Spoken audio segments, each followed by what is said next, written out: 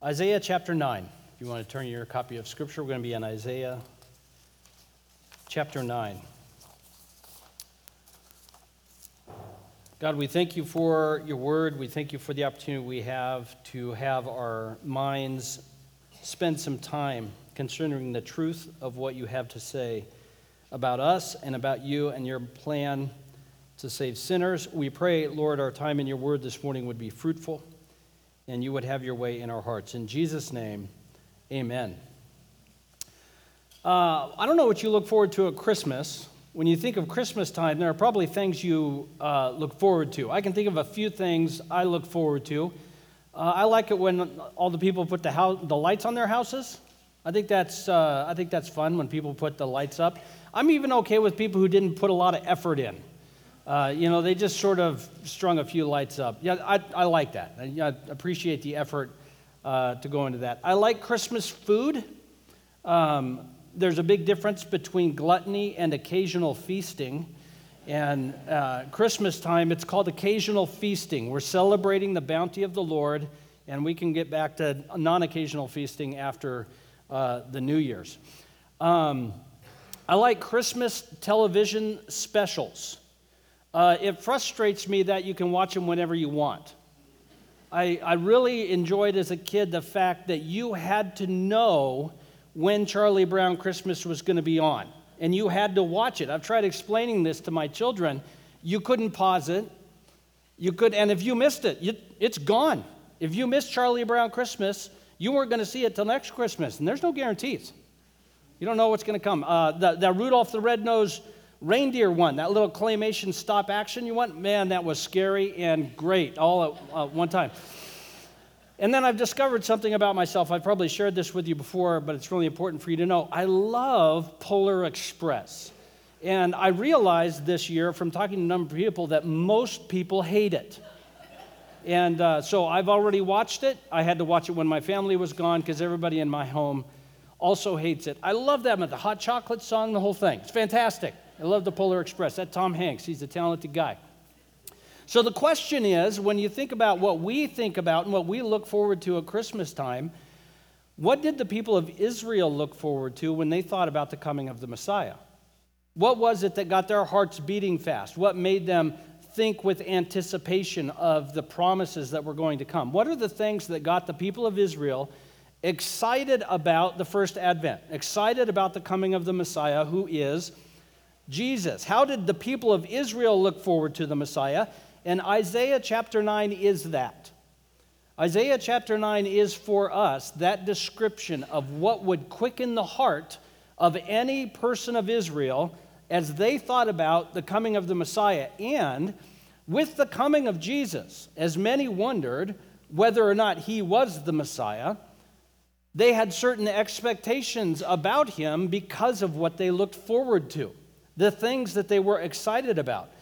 And the primary way I want to sum up what the people of Israel thought about the coming of the Messiah is this from Isaiah chapter 9.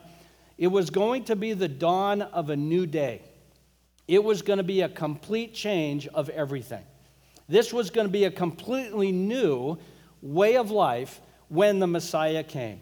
And so I want to look at just a couple of different verses here in Isaiah chapter 9, verses 1 through 7. We'll read through it as we make our way through the passage. And I want to show you how the people of Israel anticipated the Messiah, who is Jesus, and how that should inform how we approach the celebration of the Messiah, who is Jesus. So the first thing about the dawn of a new day, what will happen according to Isaiah 9? What will happen? This: there will be overwhelming joy and gladness. That was the anticipation. The dawn of a new day. What will happen for Israel? Overwhelming joy and gladness. If you could think of somebody who was lost on an island and they have managed to scrape together a living for a few weeks or months, and now they've eaten through all the food and there is no shelter and they're starting to lose their health, and they finally get to that spot where all hope is gone. They have realized they're going to die on this island. And then all of a sudden, in the darkest possible moment, the greatest moment of despair, a ship comes by and sees them on the island. A ship comes by and identifies and sees them and rescues them off the island. And more than that, not only are they rescued off the island by a ship, but they're rescued onto a luxury cruise liner, and they're given the presidential suite to recover, being given all of the best foods and drinks and comforts that a person could imagine. And this is what the people of Israel were anticipating with the Messiah. Isaiah chapter 9, verses 1, 2, and 3, let me read them.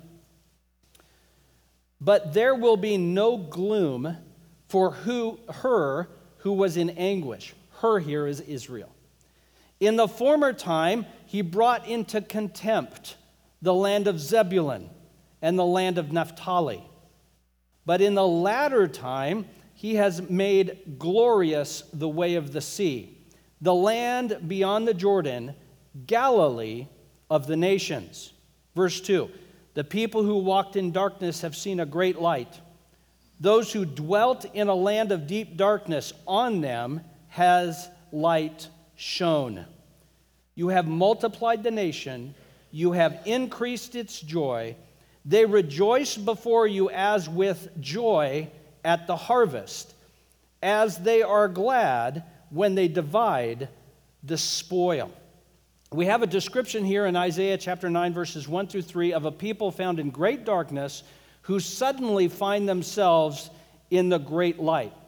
And what we need to understand about how the people of Israel anticipated the Messiah is they were looking forward to a time of such joyful celebration that all the sadness of their past will be completely forgotten. What is going to happen when the Messiah comes, Isaiah says, is there will be such joy, such gladness, such celebration, that no matter how bad it was before, it will be completely forgotten. It will be misremembered as nothing because of the greatness of the celebration and joy. The challenge here for the people of Israel, and then for us who celebrate the Messiah today, is this. We should hope in this gladness with reckless abandon. That's what Isaiah challenges us to do, is to have such hope in the Messiah that we anticipate with such great confidence a day of deliverance and joy and gladness that we hope in that day with a reckless abandon. Let's look at the verses just briefly. Verse 1. He's talking about Israel. In the former time, he brought contempt into the land of Zebulun and Naphtali. Zebulun and Naphtali are two of the tribes of Israel. Remember, there are 12 tribes in Israel. Two of them are Zebulun and Naphtali. You know some of the more famous ones. The tribe of Benjamin. King Saul as well as the Apostle Paul were of the tribe of Benjamin. And then, of course, you have the tribe of Judah. There's some famous people who are from the tribe of Judah. King David. Have you heard of this guy? King Solomon. All of the kings of the southern kingdom were from the tribe of Judah. Maybe you've heard of the tribe of Levi. All of the priestly duties were accomplished by this tribe. Well, two of the lesser-known tribes are the tribe of Zebulun and Naphtali. Their location geographically is around the Sea of Galilee. That is where they're located. And they're described as a land that has been burdened with contempt. And he even says here in verse 1, but in the latter time he has made glorious the way of the sea, the land of the Jordan, Galilee of the nations.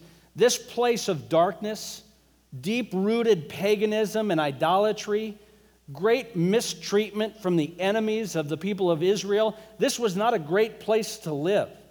This place of torment and fear, Isaiah predicts, in the end, a great light will shine on this land of darkness. This place of Zebulun and Naphtali, this land of paganism and darkness and persecution and suffering, this most oppressed and most evil of places, the light will break through. So let's look at it. Matthew chapter 4, verse 12.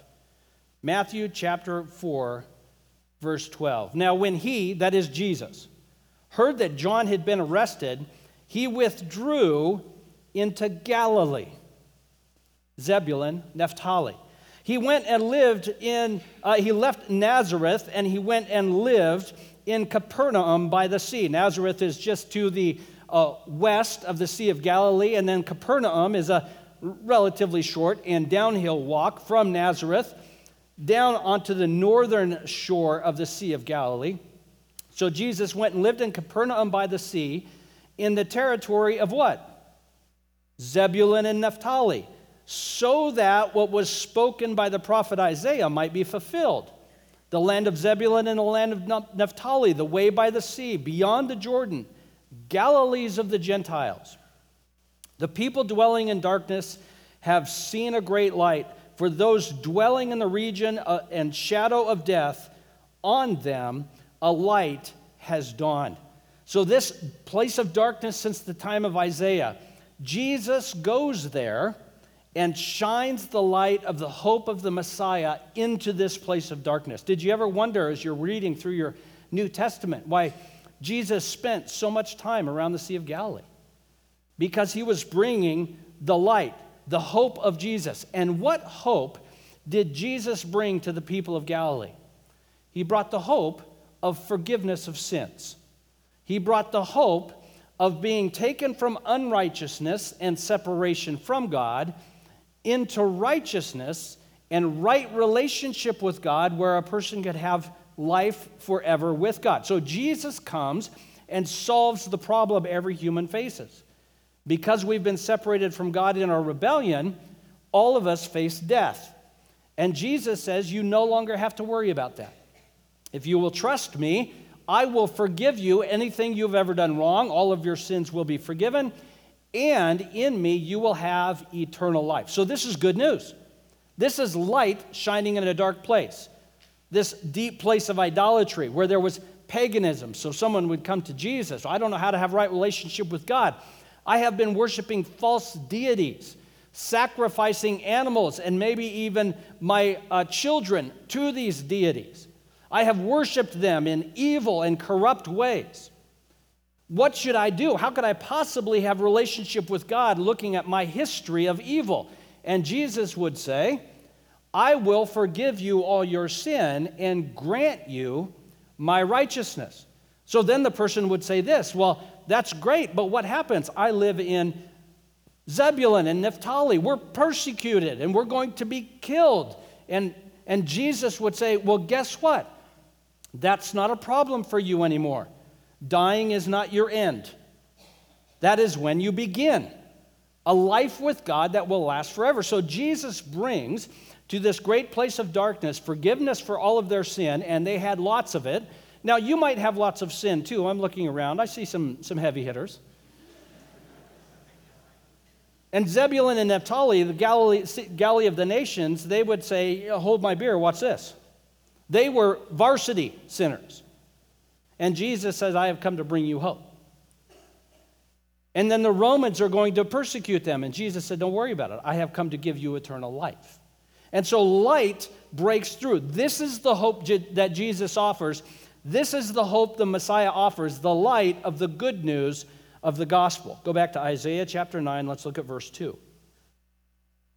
The people who walked in darkness have seen a great light. Those who dwelt in the land of deep darkness, on them has light shone. So the promise of this light of Jesus the Messiah comes when it is needed most to those who need it most.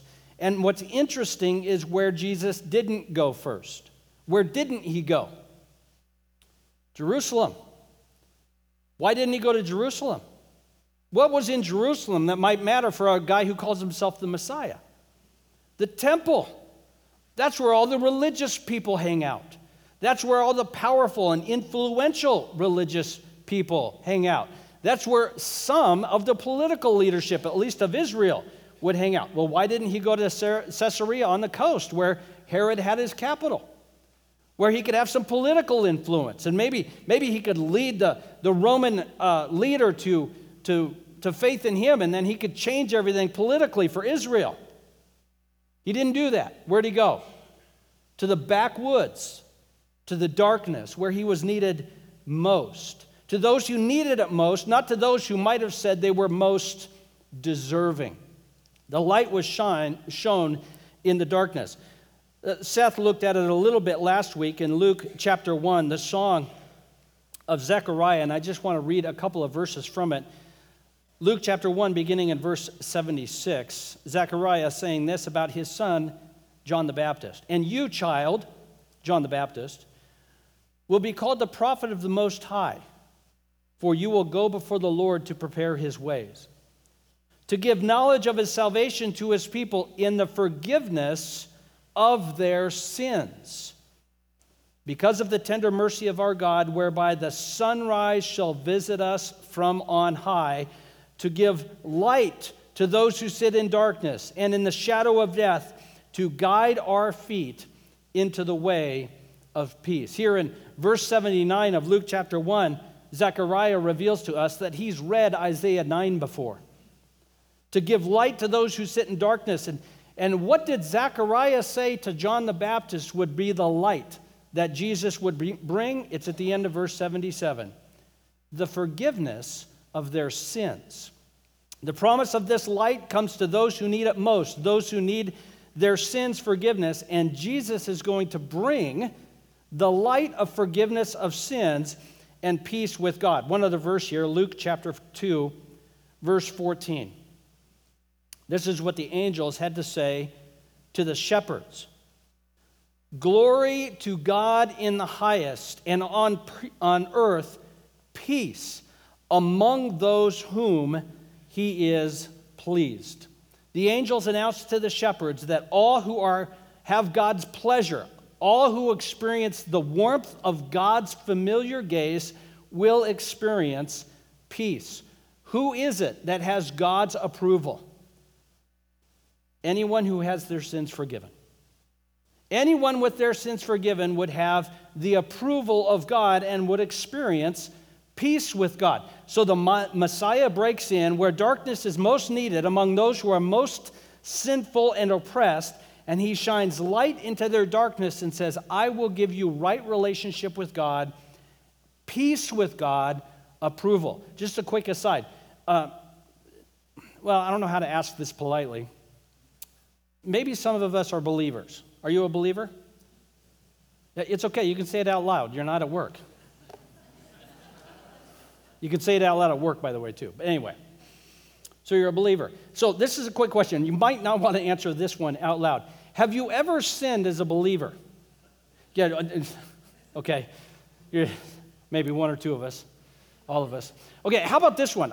Again, I've asked you this question before, but it's worth thinking about. How many of us, your worst sin was after you got saved? Now, I only mention this because a couple of us got saved when you were very young. You didn't know what was available. You got saved and you grew up in the church and then you went to college and you swung for the fences. Right? We're talking about the people who couldn't be here this morning. So what do you do with that? You're a Christian. Your worst sin came after your conversion.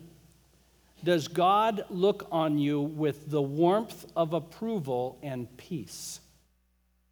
You better figure that out. Because either he lied or he told the truth. Either you are forgiven or you are not. And if you are forgiven, it's forgiven of sins past, present, and future. And it is not fun to live as a Christian who had the light but feel like you're walking in the darkness.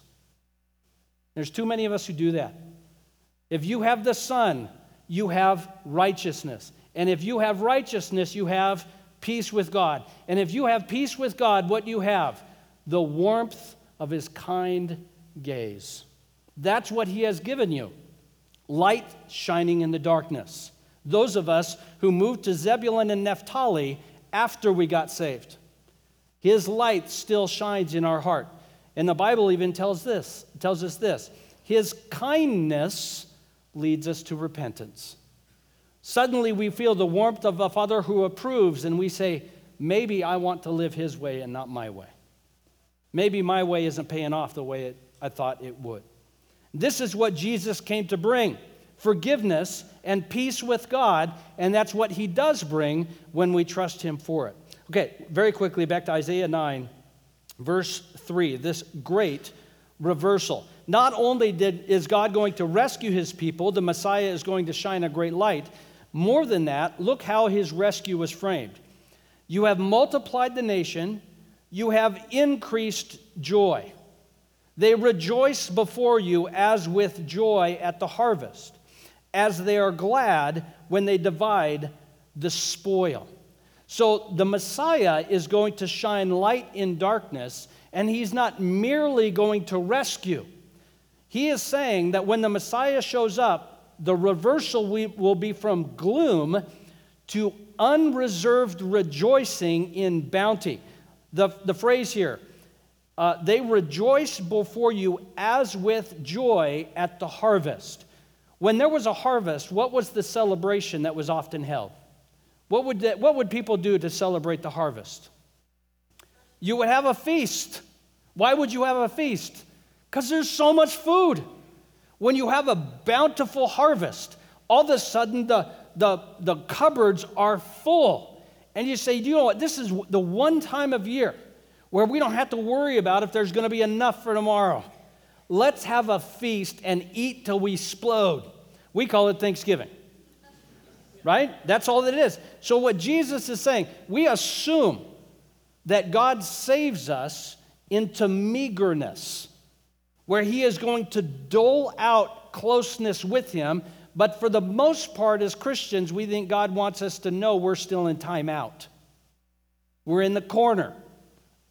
We're on probation till he makes sure that saving us is going to actually pay off for him. That's not how this Messiah works. He saves us into the bounty of his relationship. Now, he's not talking about merely food and money and this sorts of thing. That is going to finally culminate when the kingdom comes, but he is describing a relational closeness where you feel in connection with God there is more of him than you could possibly ever exhaust. Look how else he describes it. They are glad as when they divide the spoil. When do you divide the spoil? After you've won a great victory. After a battle, you would go through and strip the dead of their valuables. You see this all throughout the Old Testament. If you conquer a city, you will steal from that city the valuable treasures, usually found in its temple. It's happened to the people of Israel many, many times. Then you would plunder that temple and all of those treasures and take them home. The hope would be that the treasures you plundered would far exceed the cost of war, that you would be enriched, that you would become wealthy by having conquered your enemy. And Jesus comes to us as our Messiah and says, I want you to celebrate as though you have conquered the enemy and there is spoil to be gathered. And that's precisely what Jesus does. This is the great reversal. The Messiah comes, shines light in the darkness, provides more than is enough, and gives us victory, the spoils of war. This is the dawn of a new day. What will happen? Overwhelming joy and gladness. Some of you are skeptical or cynical or both. I've got both. I have the spiritual gift of cynicism and skepticism. Pastor Jeff is a fantastic optimist. I wish I could be one. I like to tell Jeff, I love his optimism. I'm not an optimist, I'm a pessimist. And I tell people all the time, I'll stop being a pessimist when I stop being right about it. Right? Then I'll fix it. But, it's just a temperament. I know that most of the time I'm just pessimistic. It's the way it is. That bothers you, get over it. I don't know what to tell you. I'm not here to impress you. Some of us are skeptical. Oh, this sounds all very nice. The Messiah will bring bounty and he's going to be blessing. But you know what? I look at my relationship with Jesus. I'm not talking about joy and gladness. I'm talking about muddling along. This all sounds very well and good. Okay, we'll see you at heaven. But this is not characterizing my spiritual life, is joy and gladness. What exactly is the Lord going to do? What can we anticipate he will do? And will it be as good? Having relationship with God through Jesus, joy and gladness, will it be as good as what Isaiah is trying to tell us? So let's look at verses 4 and 5. Isaiah 9, verses 4 and 5. Dawn of the new day. Why will this happen? Why will we have overwhelming joy and gladness? Because all burdens will be lifted. That's why. Because all burdens will be lifted. Verses 4 and 5. For the yoke of his burden and the staff for his shoulder, the rod of his oppressor, you have broken as on the day of Midian. For every boot of the tramping warrior in battle tumult, and every garment rolled in blood will be burned as fuel for the fire. So what Isaiah is telling us, this is not just merely a party. It is a party. It is a celebration of overwhelming joy and gladness. But it's more than just a party trying to make things good. So at Christmas time, a lot of us have a lot of different Christmas parties. Maybe you have a work Christmas party, and you have a family maybe you get together with, and maybe you have a home group you get together with, or friends you get together with, and you look forward to going to these parties. This is how we often think about parties, though. You go to a party because you want to forget about the real world for a little bit. You're going to go there and have some fun, play some games, hang out with friends, because the whole idea is life is hard enough. I'm going to take an hour or two here and forget about my problems. I'm going to do whatever I might have to do to have enough fun at this party that my problems don't bother me for an hour or two, because they're going to be there for when I get done with this little celebration. Isaiah's not talking about that kind of party. He is talking about a celebration that occurs when all of the burdens are gone, where you wake up one day and all of the burdens that you carry don't exist anymore. It's that kind of party that Isaiah is describing. A celebration that occurs as the result of all burdens, all fears being removed, and everything that is normally needed for protection is no longer needed. That's what Isaiah is describing. How will we have overwhelming joy and gladness? All burdens will be lifted. Look at verse 4. He's speaking of Israel. The yoke of burden, the staff for his shoulder, the rod of his oppressor, you have broken as on the day of Midian. Now, who was Midian? It was an enemy of Israel. They invaded Israel a number of times. You can think of some famous occasions when the Midianites were conquered. You can think of Barak and Deborah and Jael with her skills on a tent peg. If you haven't read that story, oh, it's a good one. She knew how to put a tent up, or at least how to nail a head to the ground. Jason's making me do it. If you don't want to know what that's like, go home, get your tent pegs out, grab a cantaloupe. I know that, and this is how you make the Bible come alive. This is not easy. This woman had some skills, okay? She took care of the Midianites. Another Midianite, moving on, Gideon. Remember Gideon? He conquered the Midianites with a vast army of 300. They blew trumpets, and then everybody killed each other, and then he chased them down, and he slaughtered the Midianites. So what the Messiah will do is remove the burdens the way it was for Israel when the Midianites were removed, which was incredible. The Midianites were removed by these heroes. But he also describes the Midianites as more than just an enemy. The words here he describes are a yoke, a staff for his shoulder. What do you put a yoke on? Beast of burden. What do you put a staff on a shoulder for? We're not talking about laying it gently on a shoulder. What are you doing? You're letting somebody know they're out of line. And so a staff is laid across the shoulders to either make a beast or a person come correct. It's a form of punishment. The rod of his oppressor. All of these things are broken as on the day of Midian. Burdens are gone. Discipline is gone. Mistreatment is gone. Why did the Midianites invade the people of Israel? Because they were unfaithful to God and his promises. Because their sin brought a dividing wall of hostility between God and his people. And what the Messiah does is he comes and he breaks down that dividing wall of hostility with his own sacrifice. So the rod and the staff comes off of our shoulders, and the burden comes off of our shoulders. The yoke comes off of our shoulders. Where does it go? It's got to go somewhere. God is just. All sin must be accounted for. So the rod and the staff come off of our shoulders, and where do they go? Onto Jesus' shoulders. My God, why have you forsaken me?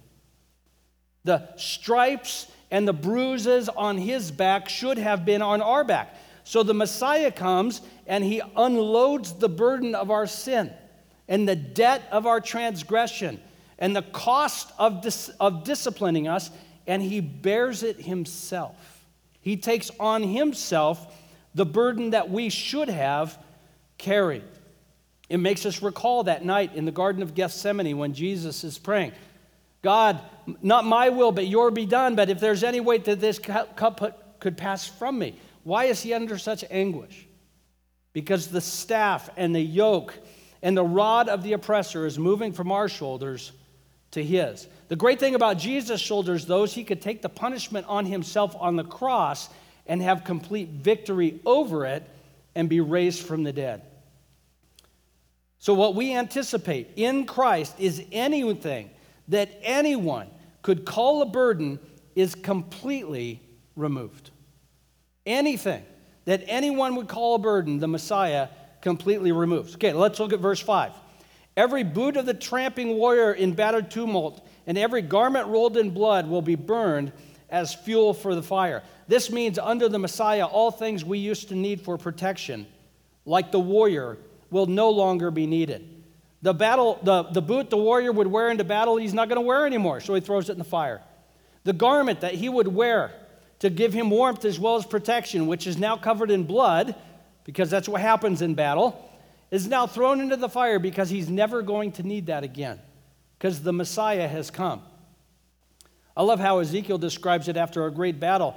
They go throughout the land of Israel collecting all of the weapons, and the Bible says they do not have to burn wood for 7 years because they're burning the implements of war for their fuel. And that's what he's describing here. The Messiah comes with such great victory, we don't have to lock our doors anymore. How are you going to get into your car without a key fob? You won't need it. You won't have to lock your door. You can leave your door unlocked. Some of you still do that. I don't know where you live. You say, I leave my door unlocked because I have a gun. Okay, you won't need the gun either. He's saying when the Messiah accomplishes his purpose, all burdens will be lifted. All fear of future loss is gone. If you are in Christ, what have you gained according to Ephesians chapter 1?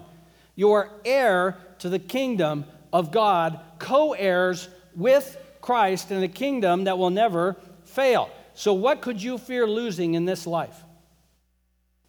Now, some of us have experienced loss before. We've had our house broken into. That's annoying.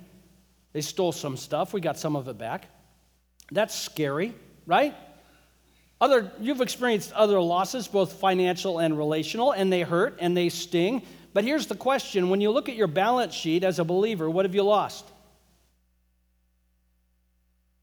You haven't lost anything. You haven't lost anything. You have gained the kingdom of God. You say, well, it feels like I lost. I know what it is. I live in the same world you do. But what the Bible is calling us to do is to look at things the way they actually are. No matter how much we lose here, we have not lost because we are heirs to the kingdom of God. And the Messiah says, I bring you this release of this burden. Everything that will be needed for protection will be gone, will no longer be needed. What is the burden for Israel during Jesus' day? What was the great burden of Israel in Jesus' day? It was the Roman oppression. It was mistreatment by the Romans. It was a perception that many of the land promises that God had made to the people of Israel had gone unfulfilled.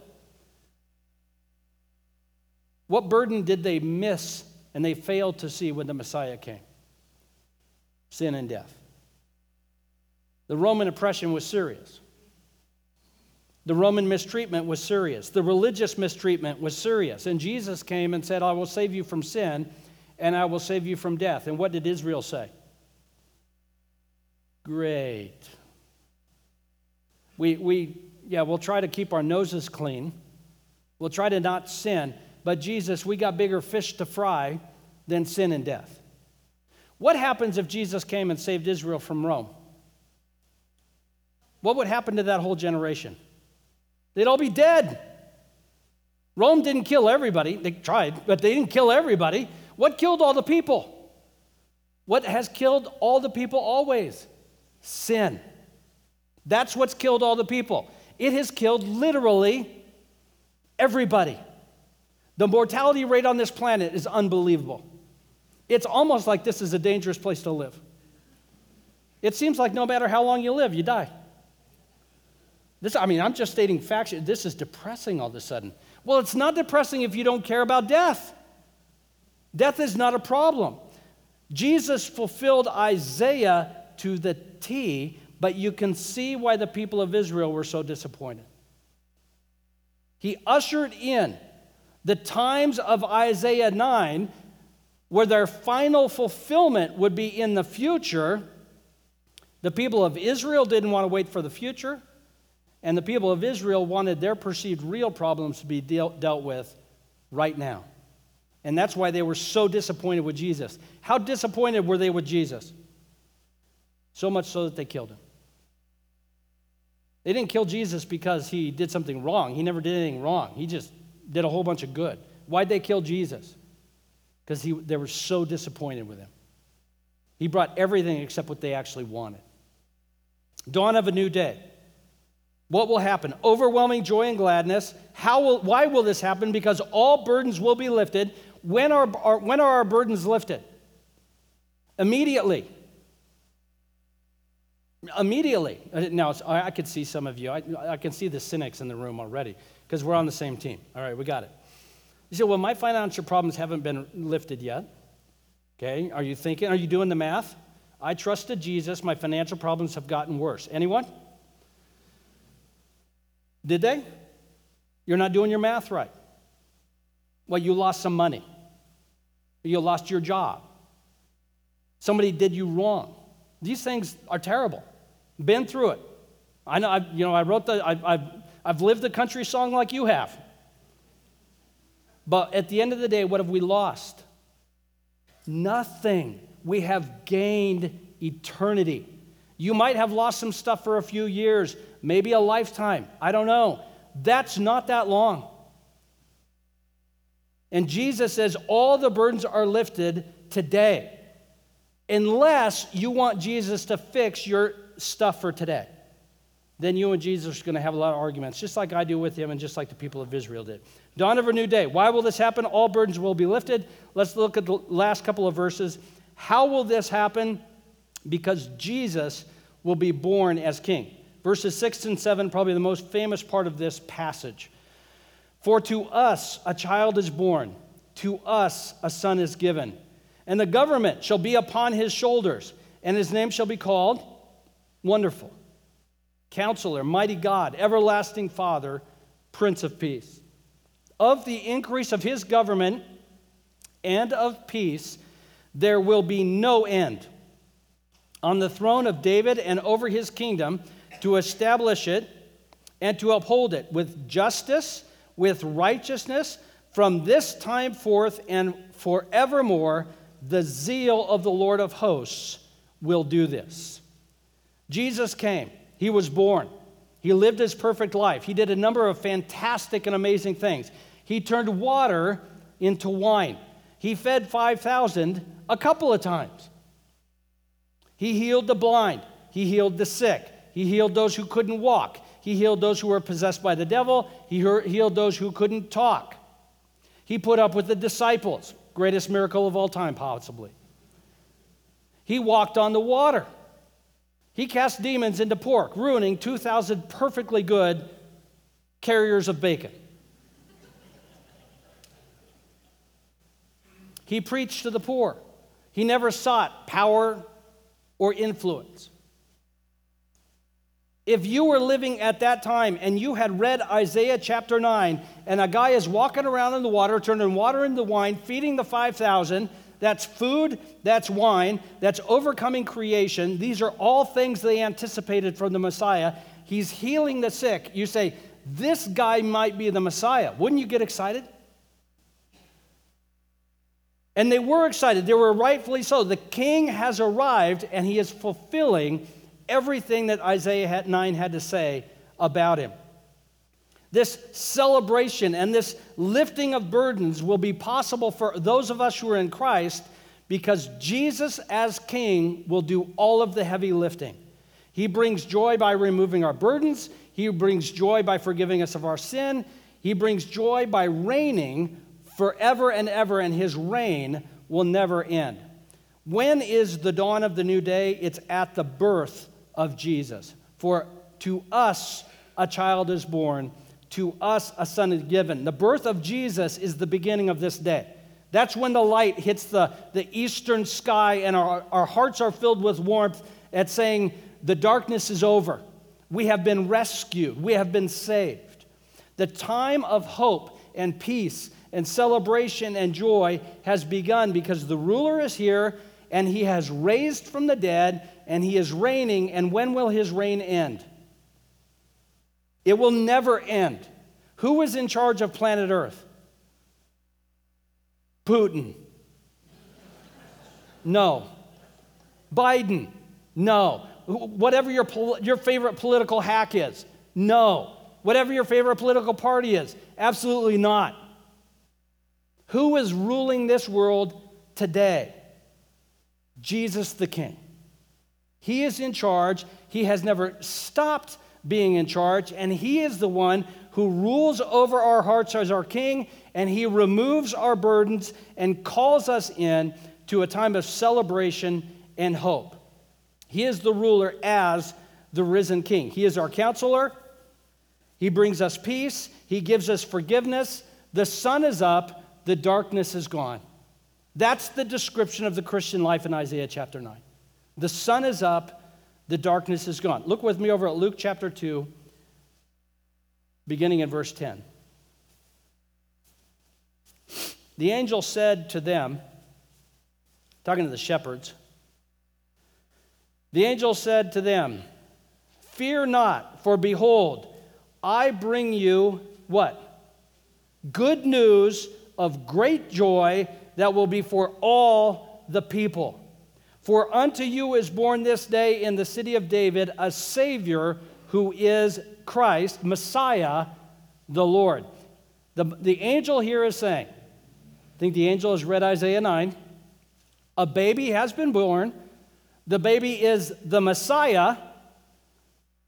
The baby is for all the people, not just Israel and shepherds, not just religious people. He is a son of David, the Savior. He is the Messiah and Lord of all. So the angel is saying to the shepherds, good news, a new day has dawned. If you've read Isaiah 9, chapter 1, where it says a new day has dawned, shepherds, it's on, it's happening, it's right now. It's not later, it's not next week, it's not next month, it's not next millennia. The baby has been born, and it is the Lord, the Messiah, the King. The angels told the shepherds in Bethlehem, this child is the one from Isaiah chapter 9. The Messiah is here to bring hope for all who trust him. Go back to verse 7 of Isaiah 9 and we'll be done. Maybe, unless I think it's something else. Jesus' rule is a rule of always increasing government and peace. There will be no end. Then look down halfway through. He will establish and uphold his kingdom with justice and with righteousness from this time forth and forevermore. Two things there. His grace is sufficient for you for two ways in Isaiah chapter 9, verse 7. Number one, he will uphold his kingdom with righteousness. Now, I'm looking forward to heaven one day. One of the greatest things that'll be about heaven is we won't sin and we won't want to. Here, sometimes we figure out a way not to sin, but even if we did, we still wanted to. Heaven will be fantastic. We won't sin and we won't want to. And so we say, well, he can uphold his kingdom with righteousness because we won't be sinning. When does his kingdom start? It's already happening. How does he uphold a kingdom of righteousness with a bunch of sinning yahoos like us? His grace is sufficient. He upholds a kingdom of righteousness by granting us his righteousness. We don't earn it. So his grace is sufficient, even for us. The light has dawned. We don't have to wait for heaven to experience the joy of living as righteous ones. Now, I don't want you to sin any more than you have to, which it'd be great if you'd stop. Sin will kill you. It'll ruin your life. You've tried it, haven't you? This is the truth. But the fact is, when we struggle with sin and don't overcome it, we live according to Jesus' righteousness. Now, there's another way grace is sufficient for us. Your sin is not the only sin you're dealing with in your life. It turns out you live with other people. And sometimes their sin hurts you. Anybody live with any other sinners? Anybody ever had somebody sin and it leaves a mark? And it's a deep mark and you've thought about it for decades? Now, but look at what the Bible says. He will establish his kingdom with justice. Would you describe Jesus' kingdom in your life as just? I know, now I'm really annoying. It's Christmas time. It's supposed to be happy. It is happy. Here's the great thing about Jesus' grace. There will be not a single injustice that you have experienced that our King will not account for. Not a single thing where you have been wronged that he is not mindful of and he will not address. All injustices that you have been subject to will be made right. His grace is sufficient for the sin you have committed. His grace is also sufficient for the ways in which you have been sinned against. And he has not forgotten the ways in which we have been wronged. Good news and bad news. If the person who has wronged you is not a believer, they will pay for their wrong. That's not good news for them, but it is just. However, if that person is a believer, they will not have to carry that into eternity. Thank the Lord. That means Jesus himself will bear the cost of the injustice you have suffered. Because his kingdom is a kingdom of justice. When you walk across the threshold into glory, you're going to experience a lot. The first thing you're going to experience is this. I love this reaction. Oh, now I see. Now I get it. Okay, and then you can ask all your silly questions about dinosaurs. And then you're going to see the reward he has given you, even though you lived the way you did. And you're going to say, oh, this is embarrassing, Lord. This is awkward. I think you've mislabeled my reward. I don't deserve this. Then you will see the ways in which he has accounted for all the ways you were wronged. And the burden of those wounds will lift off. And you will say, this is a kingdom of justice. This is a kingdom of justice where all wrongs are properly accounted for. Does anybody want to be a part of that kind of kingdom? Anybody want to be a part of a kingdom where all wrongs are handled and everything is handled perfectly rightly, where you will look at your judge and your king and say, you nailed it, man. That's exactly the kingdom he has ushered in. It's a kingdom of justice and righteousness. And what is glorious about this kingdom is it will never end, the increase will never end, and this will be the joy of our life for all of eternity, and it begins even now. All right, 3 things, and let's prepare for communion. Why don't you go ahead and get your communion elements out. I need just a drink of water before I eat this cracker. Otherwise, it could get... First thing I want us to think about as you're opening your communion elements is this is a kingdom of hope that's anticipated by faith. And even though I confess to my cynicism and skepticism, in the end, there's no room for cynicism and skepticism in the heart that is hopeful in our King. Christians trust Jesus, and what we have to do with our reckless hope is endeavor to not allow our enthusiasm in the risen King to be tempered in any way. We must recognize our cynicism and our skepticism does not allow us to properly enjoy the benefits of our relationship with Christ when it tempers our enthusiasm for what Jesus has done to relieve us of our burdens. Our joy is not simply that we have good news that outweighs our bad news. The joy we have in Christ is that he has undone all the bad news, all the sin, all the unfairness. Everything will be undone. As we prepare to worship Christ through communion, one thing you may wonder about is this. You, like many of us, probably have a lot of bad news that you think about in your life. One of the ways we can worship him is to recognize that all of those bad news experiences in our life today will one day be undone. They're going to be undone and made right. And we can anticipate the joy of that day with our King. Last thing, Jesus is King. He's the best King there's ever been and ever will be. Our hope in this particular King is a King that was born in humble circumstances to serve those who don't deserve it. One of the ways we enjoy worship of our King is to act like our King, is to express our love and devotion to Jesus through humble, low service to those he brings into our life. Look with me at Luke 22, or you can listen to me as I read it. This is the Lord at his Last Supper, and I just want to highlight one thing before we close with communion. Here's what it says in Luke 22, 14 to 20. And when the hour came, Jesus reclined at the table, and the apostles were with him, and he said to them, I have earnestly desired to eat this Passover with you before I suffer. For I tell you, I will not eat it until it is fulfilled in the kingdom of God. And he took the cup. When he had given thanks, he said, take this and divide it among yourselves. For I tell you that from now on I will not drink of the fruit of the vine until the kingdom of God comes. And he took bread, and when he had given thanks, he broke it. And he gave it to them, saying, this is my body, which is given for you. Do this in remembrance of me. Jesus, when he gave the Last Supper with his disciples, one of the things he highlighted was this. He is going to partake again with us on the day when his kingdom comes in its fullness.